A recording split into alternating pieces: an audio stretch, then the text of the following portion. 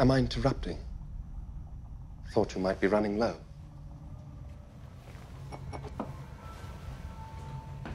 Pour yourself a glass, pal. Thank you, but I'm afraid it would be wasted on me. Oh, all right. I almost forgot you're not a real boy, huh? I'm very sorry that your engineers are all gone, Dr. Holloway. You think we wasted our time coming here, don't you? Your question depends on me understanding what you hope to achieve by coming here. What we hope to achieve was to meet our makers, to get answers. Why they even made us in the first place. Why do you think your people made me? We made you because we could. Can you imagine how disappointing it would be for you to hear the same thing from your creator? Well, Doctor, it's not exactly a traditional fetus. I want to see it. Don't think that's a good idea. David, I want to see it. Now, Doctor. I want to see it. I want it out of me. I'm afraid we don't have the personnel to perform a procedure like that. Our best option... I want it out. Put you back into cryostasis until we return to Earth. Please, get it out of me. Get it out of me! Please. Ah! Must be very painful. Here, let me give you something. That's it. Here, there.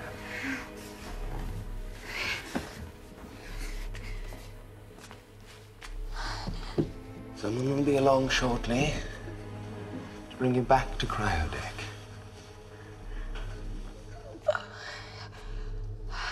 Must feel like your God abandoned you. There's nothing.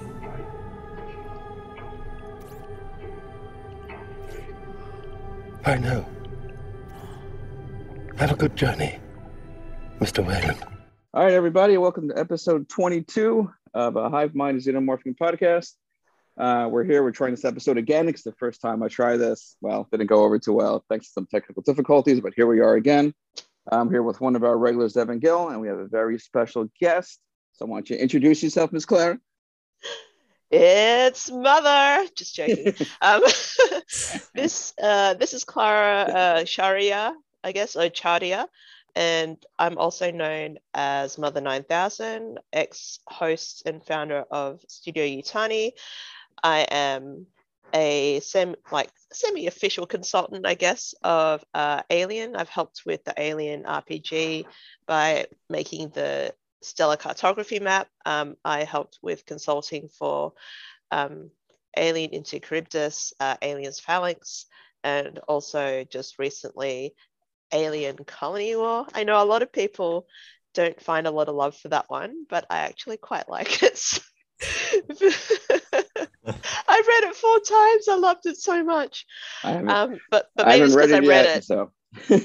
Okay. I haven't read it yet, so I cannot comment either way. No spoilers.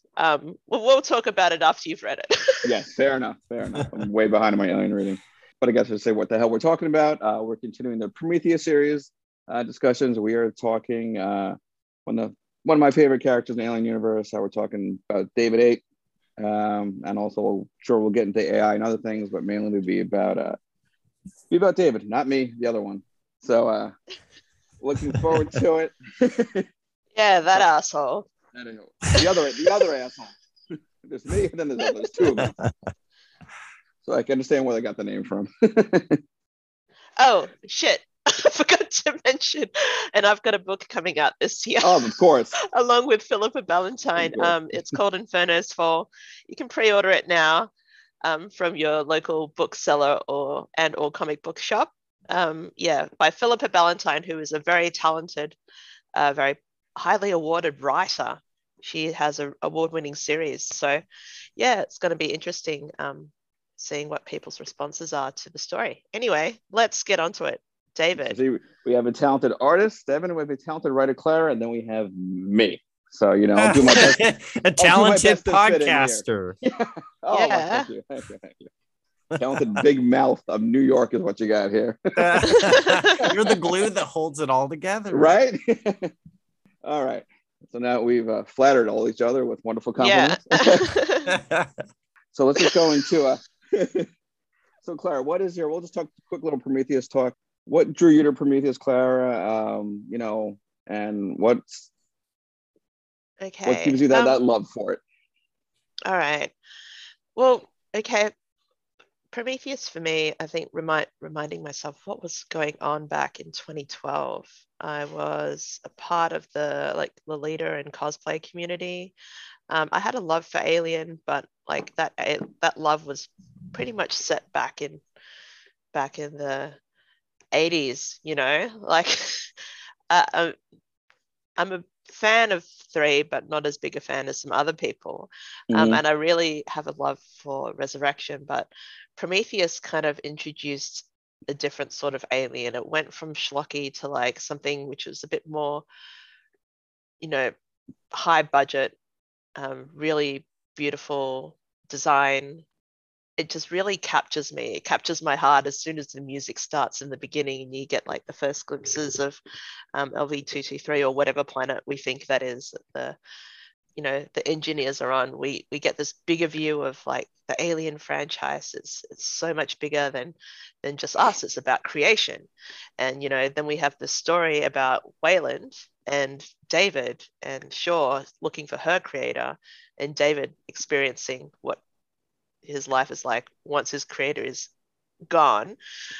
It talks about slavery, servitude, just all of this stuff, really big ideas. And I really love it. Yeah, no, I definitely, that's the one thing, even amongst the people who aren't big fans of it, the one thing it definitely did is it opened up the mythology and the alien universe to a whole different area, which was explored before. And for that, I mean, that was definitely one of the things that got me hooked.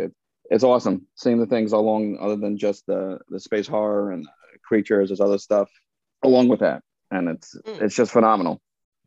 Devan, what was it for you? Well, I mean, you guys put it like it was very well put.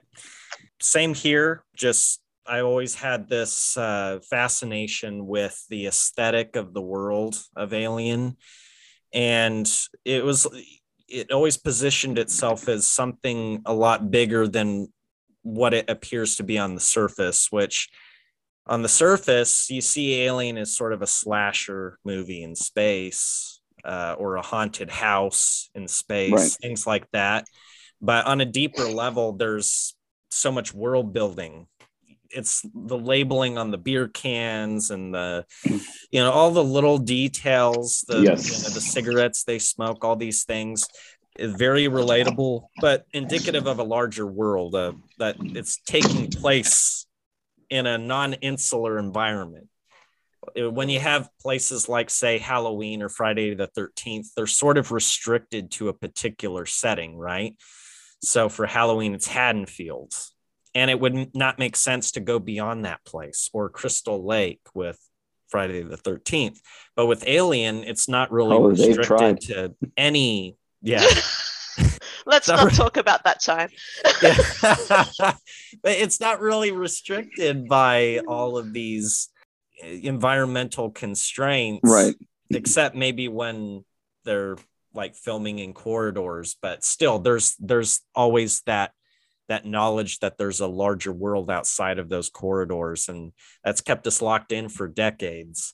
But Prometheus really opened that up to say, well, there's room for people getting torn to shreds by aliens. That is happening, that will happen, but also there's also this philosophical stuff that's going on, all this discovery, all of these questions, these profound questions. It makes the universe even more relatable, because it's also bringing spirituality and stuff like that, stuff that's incompatible with the original trilogy, but it really works within the context of this offshoot series, which unfortunately that's a whole can of worms, you know. That's Yes, a whole that's can right. of worms. It's going to become a Covenant episode. We don't want that. Yeah. So Considering how linked those two movies are, it's kind of, we're gonna dabble into it. It's tough to, especially when we're going to talk about David. It's kind of hard not to talk it about is both. incredibly hard. But But yeah, we'll do our best. No guarantees. yeah. But yeah, it's something I've said before. Prometheus just completely reignited my excitement for the franchise. And another episode, the second episode we were recording, another topic which I want to be a surprise because it's something unique to these type of podcasts. Like, it was cool to talk to other people, and one of the first movies they mentioned that stood out to them the most was Prometheus. And even a friend of mine who's in our little drinking crew, like, where he was rewatching the movies when he was home rehabbing an injury.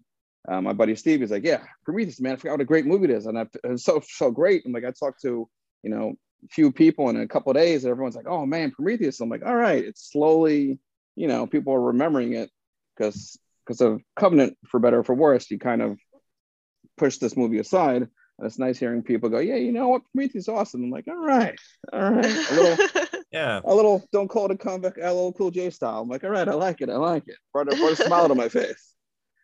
Well, and unlike most of the other Alien movies, Prometheus had that big budget, like really big budget feel.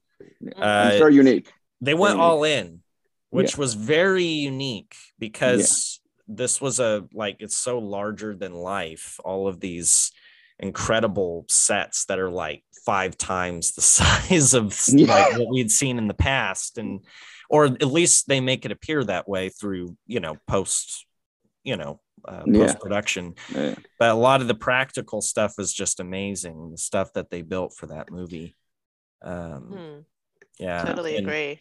Because that was one of the biggest selling points of the original Alien was the space jockey pilot chamber. That's where the producers all agreed that was the one set that was going to show people that this was an A-level movie instead of the B-level movie that they were expecting. And that's what made Alien so unique. And they really took all the best elements of that little portion of the original movie, and they just kind of blew it up for Prometheus, which I enjoyed. 100%.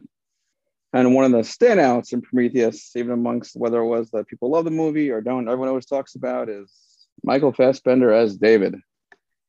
Probably one of the more standout characters of anything, whether it's the prequels or the expanding universe. He's definitely the one that catches everyone's attention. Whether it's just Fassbender himself or the debate of what David is really about is definitely a key part for anyone's discussion. So are you, Clara? What do you think about David? It's really, really amazing that Michael Fassbender was able to make David really his own. Like, having watched the performances of Ian Holm and Bishop, and trying to draw some inspiration on how to act out this character, there's no question about David's individuality as a a manservant of the Wayland Corporation. And just even like the way he talks, because he's trying to like imitate Peter O'Toole in Lawrence of Arabia. There's him dyeing his hair. Like, we see all of these like different things which we think is part of his personality, but what we're seeing is a human attempt at programming and making someone like a person, but not really a person. We see him playing basketball, learning languages. It's kind of like a demonstration of the human capability, but also a demonstration of how, I guess Ridley Scott views the service of AI in the future, and the possibilities of what we would be experiencing as the human race, moving beyond our limits, which is Earth, out into deep space, looking for our origins. Having the opening of Prometheus, him being an absolute creep and watching Elizabeth Shaw's dreams. We also get a sense of like there is no concept of privacy. Nothing is unknown about from his point of view. He just takes into granted that he just knows everything, and everyone should expect him to know everything. Right. So we also see this violation of privacy, as well as, you know, we see like the violation of human life as well in the film. Being introduced to all like the human characters as well, in comparison to David, like they're all really flawed. They're all, you know, to David, they may be slobs, you know, they've got drinking problems, or what we see a lot of this like stuff exaggerated through each of the characters. Holloway's constant drinking, Shaw's constant, you know, wanting to be inquisitive about like what her role is on this mission. And then we've got, you know, Meredith driven by her greed and her desire to be noticed by her father. There's a lot of stuff going on. So I think David, in comparison to that, and his introduction is like, you know, in service of the ship, finding out where they've landed, and, you know, just basically it looks like he's following orders. Obviously, we don't know that he's actually secretly working for Wayland, who's in cryosleep. But if you watch from the very beginning, he's the one who's leading everybody. He's not exactly the one who's following the orders. Right. Yeah. What do you reckon? That reminds like it's a line when I think it's Holloway says some line about being human, and then David goes, "Not too much, I hope," or something along those lines. You know, it's like, yeah, let's not make it. I'm good where I am. I don't need to be like you guys. I'm all right. That's it. But yeah, you summed it up nicely. It's one of the best parts of his performance is because we've already seen, like I said, you know, we had Ash, who was the sleeper cell, and then Bishop, who was the goody two shoes, you know, the actual, you know, the good guy, AI, robot, synthetic. And then, you know, we had then in Alien 3, you weren't, you know, you're still arguing, well, you know, was that actually Bishop or was it not? So you kind of had to, is it? And then in Resurrection, you have Cole, you know, wasn't quite sure what was going on. And then Fassbender completely turned it into his own. And you even despite those 4 previous performances, the whole movie, you're like, all right, is this guy, is he here to help our crew, or does he have something else going on? You see, it made you question it the whole time. Just a magnificent performance. You know, his line delivery, his mannerisms. The intro video for him is fantastic. The viral video with you know, I am David. Oh yeah. David. Oh man. The happy birthday, David. Yeah. Yeah. So creepy. Yeah. I'm surprised no one's ever posted that on my wall for my birthday. That's a complete shock. But yeah, he just kills the role, and to have it up there with Ash and Bishop, and some people like it better, which is completely understandable. I mean, I'm even up there. It's just, you can't go wrong. How about you, Devin? Couldn't say it better myself, guys. Yeah. One thing that I really did like about David was, you know, kind of go back to what you were saying, Dave, about each android being different, having a different narrative arc in their respective movies. That Ash was like, you could tell that he had some like ulterior motives because he was a saboteur of sense. And with Bishop, which was really interesting, is he was someone that it was your job as the audience to be suspicious of him at first, because the movie was kind of making you think he would be just like Ash, and that it played with that expectation. And then by the end of the movie, you're like, oh wow, he's actually a very good guy. He's a very good character. And, you know, it's a shame that his character went in the direction that it went in. But with David, like, that was a very interesting thing, because as opposed to how Bishop was, you know, treated in Aliens, he he was still somewhat of an outsider, but he was still seen as like a member of the unit.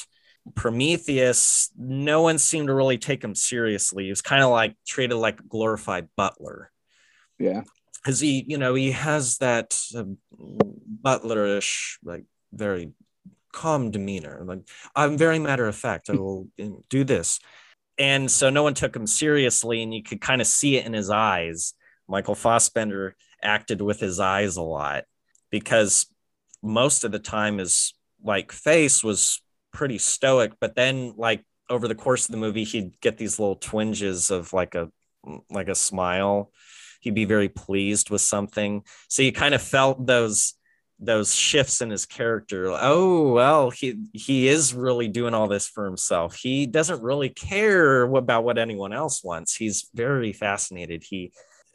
And in a way, sort of like how Alien's big twist was that you kind of expected Tom Skerritt to be the central character, narratively speaking.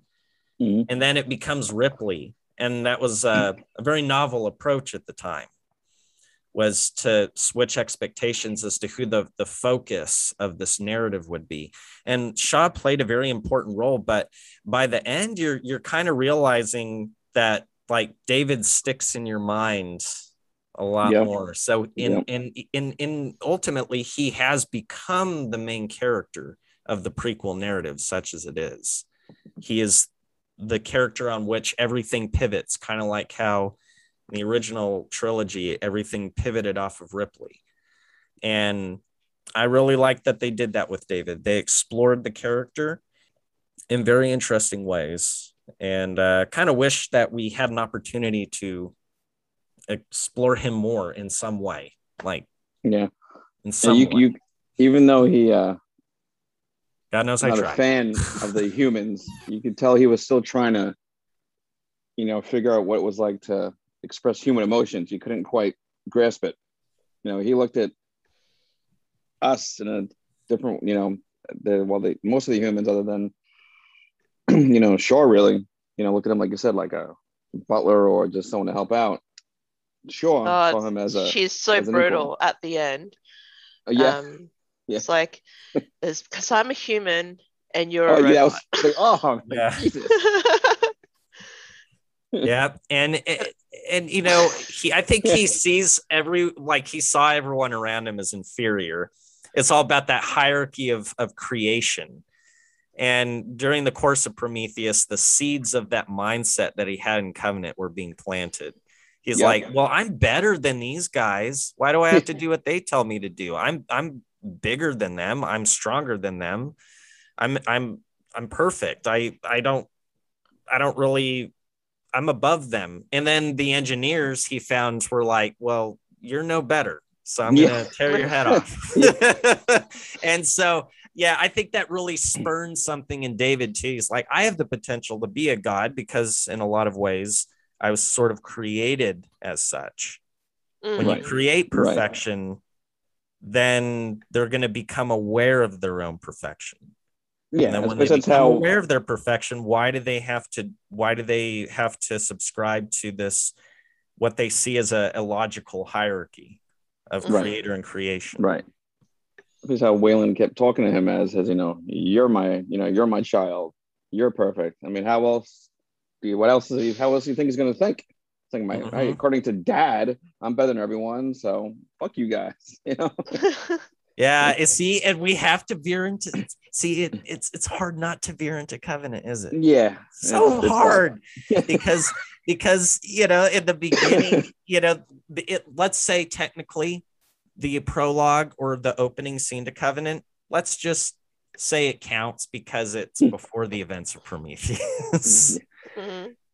But that was such a crucial scene when David, he instantly pokes the hole in Wayland's logic, and he's like, okay, so you're looking for your creator and I'm looking at mine, and you're gonna die someday, but I'm not gonna die someday. I'm gonna live forever.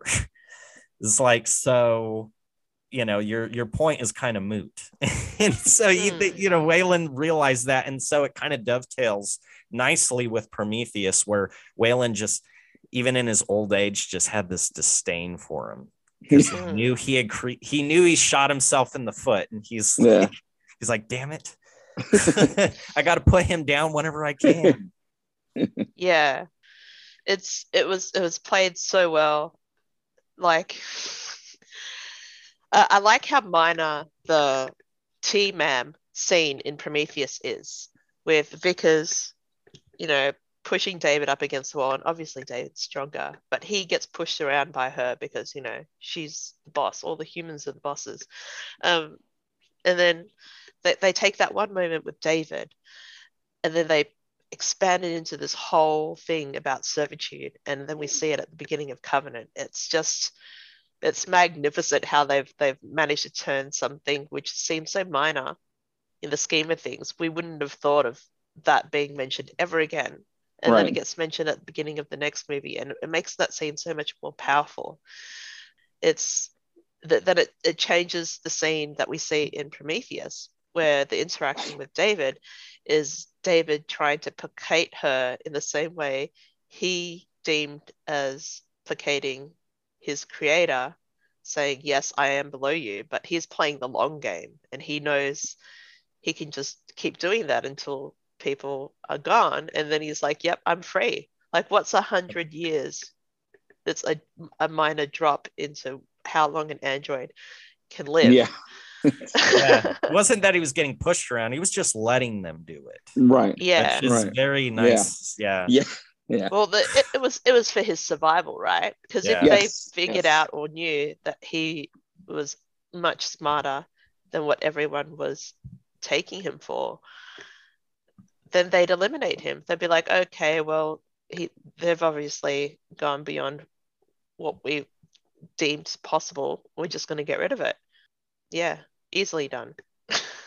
Yeah, and that was one of the things that I actually liked as far as what they changed from the original Spates draft. Is the Spates draft was just a lot more aggressive with the idea of David just being an evil android.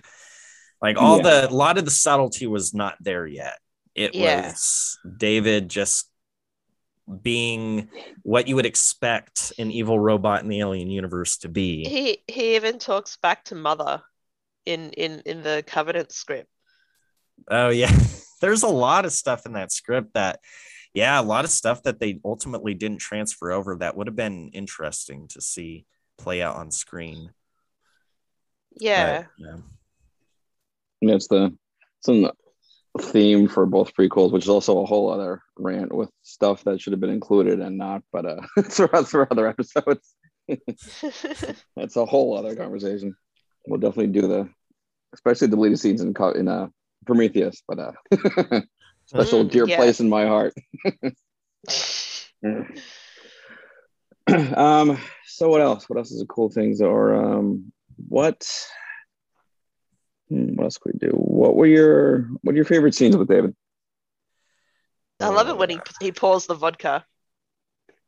Yes. For like, Holloway? No, not for. Well, that one's a good one too. But when he's pouring the cocktails for Shaw and Holloway and Vickers. Yep. Yeah. Yeah, that was weird. He's just holding it completely upside down, just like like in such a good martini mixer.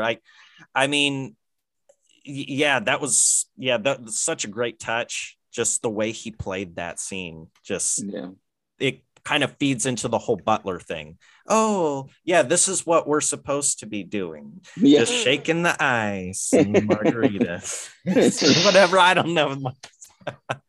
Martini, not margarita. It kind of feels that he was like really playing up the robot personality, because when he didn't want to do that, he was very like kind of relaxed a bit more. Like even that part where he's like joking with Holloway or having a dig at him, saying like, well, that's a thesis, right? Yeah.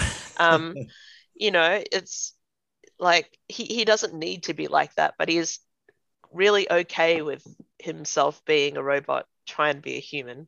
Yeah, I really like that sort of like approach to the character. Yeah, absolutely.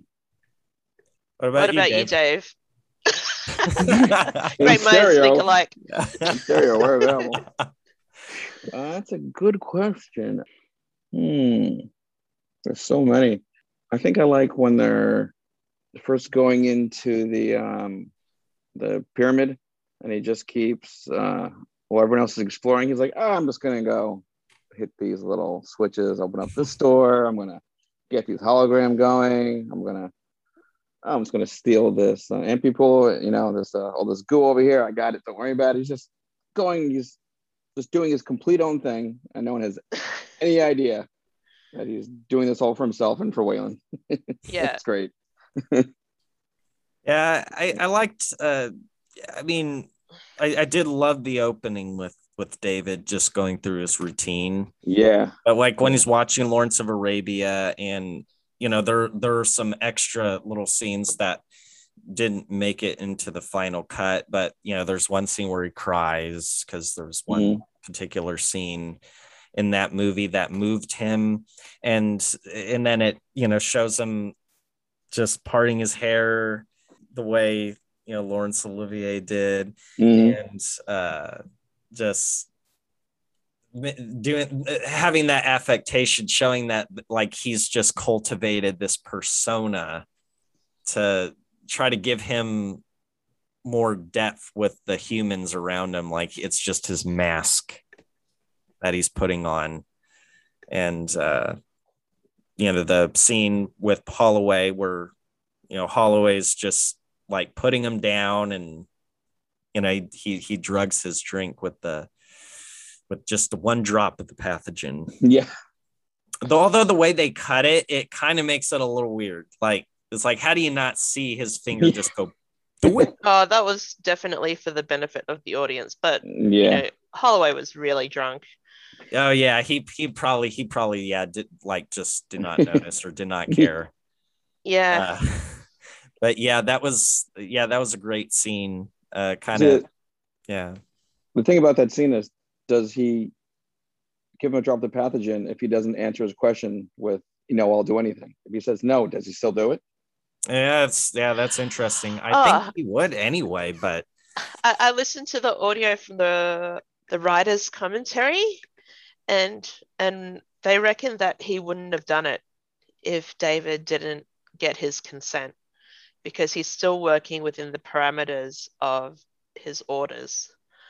That's what I figured. Yeah. Yeah, and also like for people who don't know, in the Japanese book of Prometheus, they did a demonstration of how David would be able to override existing laws if he was ordered to by his creator. So David is told to hack into a Yutani Corporation satellite, which he successfully does, and gains the information from there. And this was all done with like the permission of Wayland and the permission of Hideo Yutani. And then when David retrieves the information, Vickers asks, like, how were you able to go do that? That's against the law. And he's like, well, if, my creator deems it like important, that I can like bypass those laws in favor of their orders. And that kind of plays into that whole scene where he willingly, or like at least according to his orders, poisons Holloway. And I think it's interesting, like people assign a lot of agency and personality to David, but the way he's played, like it gets to me, is like I'm trying to determine whether it's his programming by Peter Wayland, because Peter Wayland's really admires Lawrence of Arabia, so much so that he quotes him in that TED Talk in 2023. And then we have David idolizing the same things as his creator does. How much of that is upbringing? How much of that is Wayland impressing onto him? And how much of that is his programming doing what he does. I think it's just interesting trying to like think between the two things, whether it's being one thing or the other. Yeah, and the thing about like Covenant, again, I'm sorry. It kind of reinforces. Like I said, it's fine. They bleed into each other, so it's fine. Yeah, it reinforces certain things in Prometheus. Because within the context of just Prometheus itself, what you just mentioned, that adds a lot of like flavor and depth to what that could mean. If you see Covenant, though, it just leads you back to Prometheus and thinking, it just sounds like he was doing that for himself. Like it was something he would have done just because he wanted to see what would happen, not necessarily what Waylon wanted to see happen. It was like more like, well, I got this stuff, and I mean, he's just breaking it open and just like being very enthusiastic with it. I think it's just something that he wanted to do for himself, which sort of manifests itself to a bigger degree in Covenant, of course, because he he just has no compunction about cutting Shaw open and spoilers, everyone. Yeah, sorry, like just dumping a bunch of it on people. He was like, well, I tried it with one person. I've seen it happen with, like a handful of people. What happens if I do it with, thousands of people? I heard this just recently that, for sure, that for Noomi Rapace, when she was playing Shaw, she was originally supposed to be in Covenant, but because of scheduling she was issues, like interacting with the crew and like helps them survive the planet because there were more aliens supposed to be running around on it. Yeah, and the story was centered more around the engineers, but because of like test screenings, that story tested so poorly, we got Covenant. So it's interesting, like, like the studios are trying to make the right decisions by which way the story goes in what makes sense the most. But when they displayed that version of Prometheus, that one that centered around the engineers, the one with Shaw being alive, people just weren't interested. They wanted to see the alien. They just wanted to have what they're familiar with, which is, there's nothing wrong with that. But because of that, I feel like it kind of limits what our experience could be of the alien universe. I think we have to be a bit braver and try to expect something different and not the same all the time. If I wanted the same, we could just watch those movies again. Yeah. You can't catch lightning in a bottle twice, but we can definitely have new stories and new ways of showing characters. I mean, like David, excellent character. Who knew like the sort of range that his character could bring for something like as simple as androids, which our experience in the universe is that they're disposable, that they only last, technically 1 or 1.5 movies until they're gotten rid of. But now this David seems like a very full character in the universe who has not been able to be stopped for 2 films now. And that's cool. That's also kind of scary. Yeah. Well, and so what's interesting is back when Lance Henriksen was filming Aliens, apparently I believe it was an article on Strange Shapes, but apparently Henriksen had just had discussions with Cameron about where Bishop's character could go after Aliens. And even though Cameron wasn't even committed to doing an Alien 3 at all, he was still open to discussing what could happen with the characters, the trajectory that, their characters could go down. And apparently, like Bishop's path, it could have gone. I mean, he was discussing how Bishop would question his creators and, due to the events of Aliens, come to this realization that there were things going on that were a lot bigger than him, and how AI is generally treated, and it would have kind of opened his eyes to a larger world in that respect, which would have been so interesting to see in if not a Cameron sequel, something that didn't involve him like being pounded into scrap, and that was still a great scene. I still love that scene. It was just I mean, when you hear about what could have been, it's very intriguing. Yeah, no, absolutely. Yeah, very intriguing. But and the same with David. I mean, it's such a shame that we're probably never going to get a sequel to Covenant, even if it, does a massive course correction of some sort. I think it's just at this point, it's too hard to satisfy everybody. Yeah, because I think that's the proof of like Covenant coming out the way it did. Like, I love Covenant, everyone knows that, but I feel like, what if that audience test didn't come out that way? What if we were left with like that engineer moving, Shaw being alive, and having her die during the film? I think it would have brought more closure to the people who are real big fans of where Prometheus was going. Yes. And I think this tug of war between the two aesthetics, it doesn't need to be fought. I would be happy alternating between a movie which is more like Prometheus and then a movie which is more like an Alien, but not have it connected. Exactly. And go between the two. Star Wars had it. Like, they had like all the different offshoots, and then they had, there's main no reason event. we can't have it too. It all happened concurrently. And I didn't enjoy the main event in Star Wars, but I really enjoyed Solo, and I really enjoyed Rogue One. I love Solo. Yeah, exactly. And then there's enough on the plate. There's enough in the buffet for everybody. It's like, I know that those test screenings whatever didn't go well, but this was the direction they wanted to go. So really, in my, whether it's naive opinion, she said, look, this is a story I want to tell. I want to do this with the engineers. It has legs. If you want to do an alien story, that's fine. Have someone else doing it.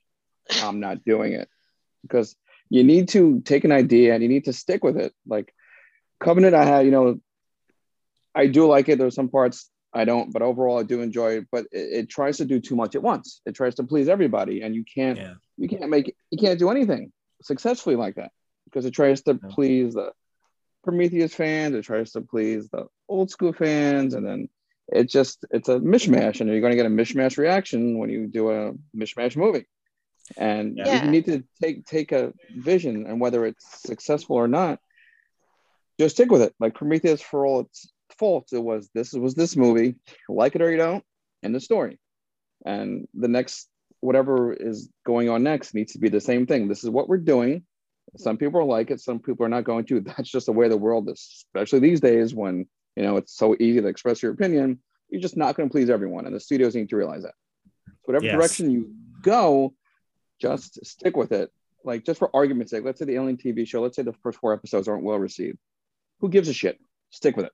Like, maybe do little tweaks, but if it doesn't work, just stick with it. Don't start changing directions in the middle, because it's not. How about a good example of this is Raised by Wolves? Like, how crazy is that show? It's bonkers. I didn't get a chance to start season 2. Our season 2 is actually really good. I didn't. But they really lean into it. They're like, we don't give a stuff. Like, we're showing you where we're going. You're not going to tell us where to go. We're taking you there, you know, and that's what I want to see from Alien. I want the TV show to be different from the film. I don't want the film to affect the TV show. I would like original stories from, the books, the comics, the RPG. Like, that's really great. Everything's going to be linked for the first one, but let's like go really out there with the next one. Well, it's Hawley, so I can guarantee it will. I mean, he's never just did something because he felt pressured to do it. Yes, it's true. Yeah, he goes with his gut on where a story should go. And I think it's in good hands. I really do. I think Alien, he will do something interesting with Alien, because he did with Legion, he did with Fargo.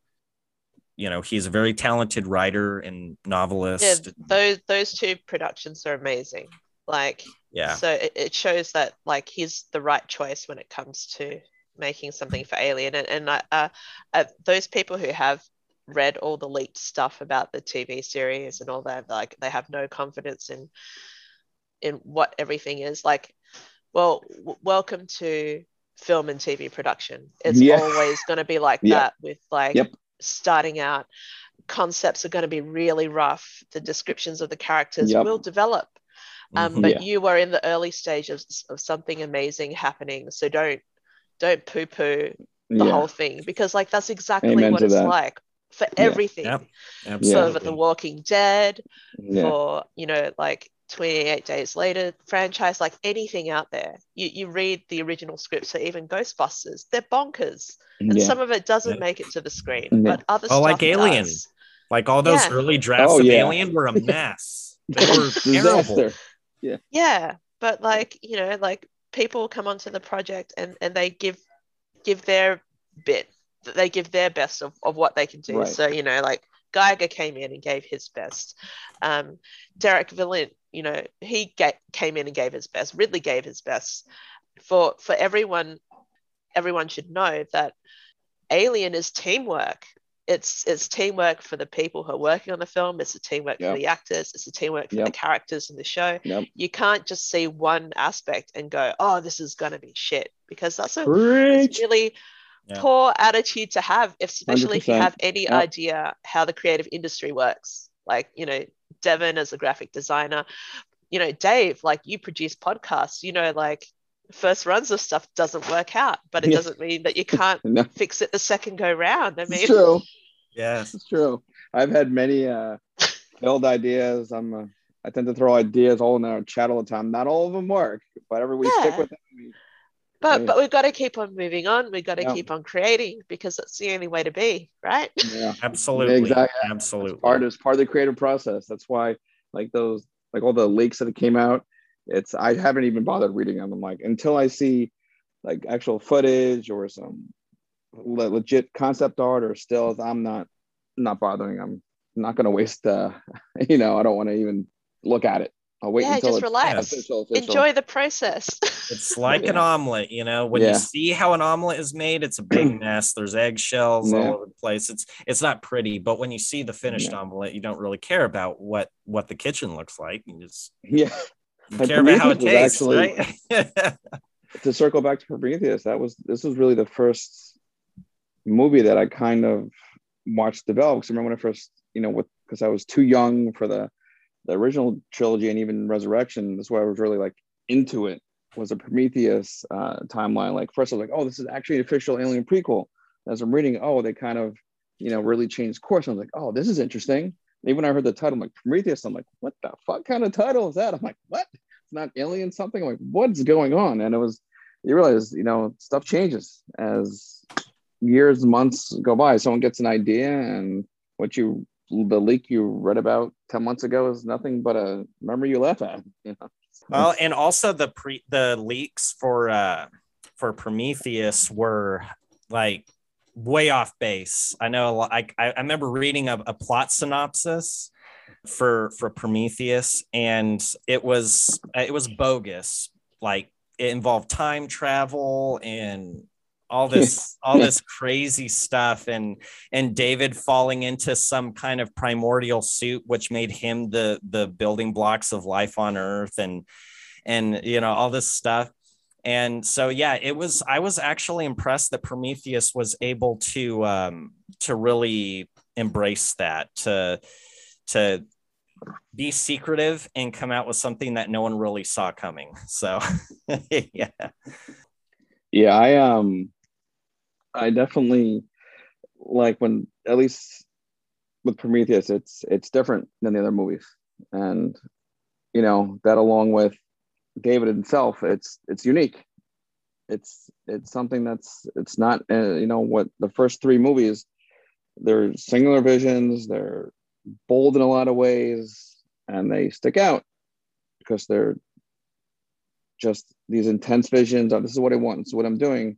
And Prometheus, though in some ways it's not as tight, especially with some of the writing in Prometheus as the others, but it just, David alone elevates it, you know, to a level of the other three. Again, I'm being biased because I absolutely adore this movie, but you know, David's appearance and character alone is to me, it's iconic. I mean, I don't know how you guys feel about it. Oh yeah, definitely. I think one of my favorite things about where we kind of see everything going. David being in charge of the ship at the very beginning, and then at the very end, just leaving with his head detached from his body. It was a very humbling experience for him, going to see what would happen if he went head to head with his creator. Literally. Yeah. Literally. It's he already gets displayed that streak of violence, and then suddenly it all becomes clear. You know, his creator mistreatment of David himself is born from his creator, his creator's creator abandoning his children, so to speak. There's no respect between the two together. Well, we know as like watchers of the series all this backstory about, you know, the engineers kind of shepherding mankind towards, you know, civilization and development and things like that. But with David, he has like the sum of all human knowledge. So where can he go once he has reached the limit of human knowledge? He starts gaining like the knowledge of the engineers, and where can he go after that? You know, there is nowhere to go. There is nowhere to go except to become a creator. And he knows that's a dangerous path as well, because it, like, if you take everything into account, his creation will destroy him eventually. So, you know, it would have been nice to know where that was going to go after Prometheus. Obviously, I guess we'll never know now, because people decided that wasn't a story that they wanted to pursue.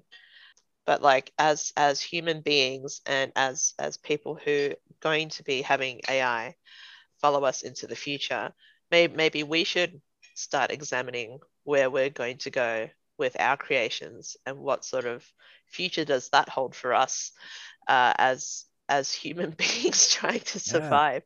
Maybe we don't want to create, you know, a perfection. Maybe we don't want to create Davids. We need to keep emotions and that sort of thing separate from our serving slaves, robots, because it could be a really, really, really bad decision. We have enough movies to tell us that. Well, but you know, humanity, we're gluttons for punishment. We have enough warning. We create killing machines after seeing killing machines. We're like, oh, metalhead. Well, let's make one that can climb up walls. Yeah. or just the Terminator franchise. Like, there's actually a company called Skynet. Like, why do we do these things? It's a self-fulfilling prophecy, right? Jesus. Speaking of a creator, it's also the way David says creator is amazing, and I never get sick of it. Creator. Yeah. Another good David scene, even though, again, we're of course splitting into Covenant, is the crossing scene is awesome. The little bit we get with him and Shaw is really cool. Yep. That was really cool. That little extra of those two. Yeah, like when he draws the picture, that he draws the picture of Shaw, which is like the first hint that we get that David's going to really be into drawing. When he gets to that planet, he's going to draw a lot. And those creative artistic qualities have been coming out of him since Prometheus, because they've run unchecked. Yep. So I really did like that about David's development, is, you know, we see David free in Prometheus, but at least we got a chance to see a glimpse of what David would do with it. Yeah. And what he wants to do with the rest of it. And so I guess we'll just have to take comfort in that knowledge that, he's just going on his own road. All right. So I guess that's a good place as anywhere to end it, because I'm sure we'll eventually do some Covenant and stuff, because I know that our audience does enjoy the Covenant talks, just not enough of it. And we'll get the lovely Clara here on that, because she loves to talk Covenant. Thank you very much for joining us, Clara. Thank you. Yeah, thank you for having us. Yes. Pre-order her book, please. Pre-order please pre-order my book. Me and Philippa's book. Philippa's Yes. great. Also, make sure you pre-order V. Castro's Vasquez, which is also Yes. coming out in Yes. October. Yeah. And then Lots of Mary goodies. San Lots of Giovanni, goodies.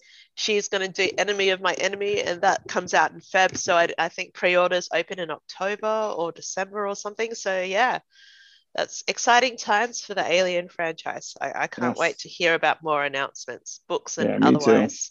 Give me all of it. I will ingest it all. Nom, nom, nom, nom, nom, nom. Yeah. Give me a face hugger of content to the mouth. Give it to me. And of course, check us out on every streaming platform. Check out our Facebook group, the Facebook page. On Twitter is probably the most entertaining place to interact with me, at least. That's at Xenomorph436. And me too. Yes. So Wolf Mother on Twitter. There you go. And Devin and Ryan and the two Michaels are on the Facebook group. So come join us. Come have a good time. Thanks for listening, everybody. Stay frosty. Bye. Thanks again, Clara. Take care.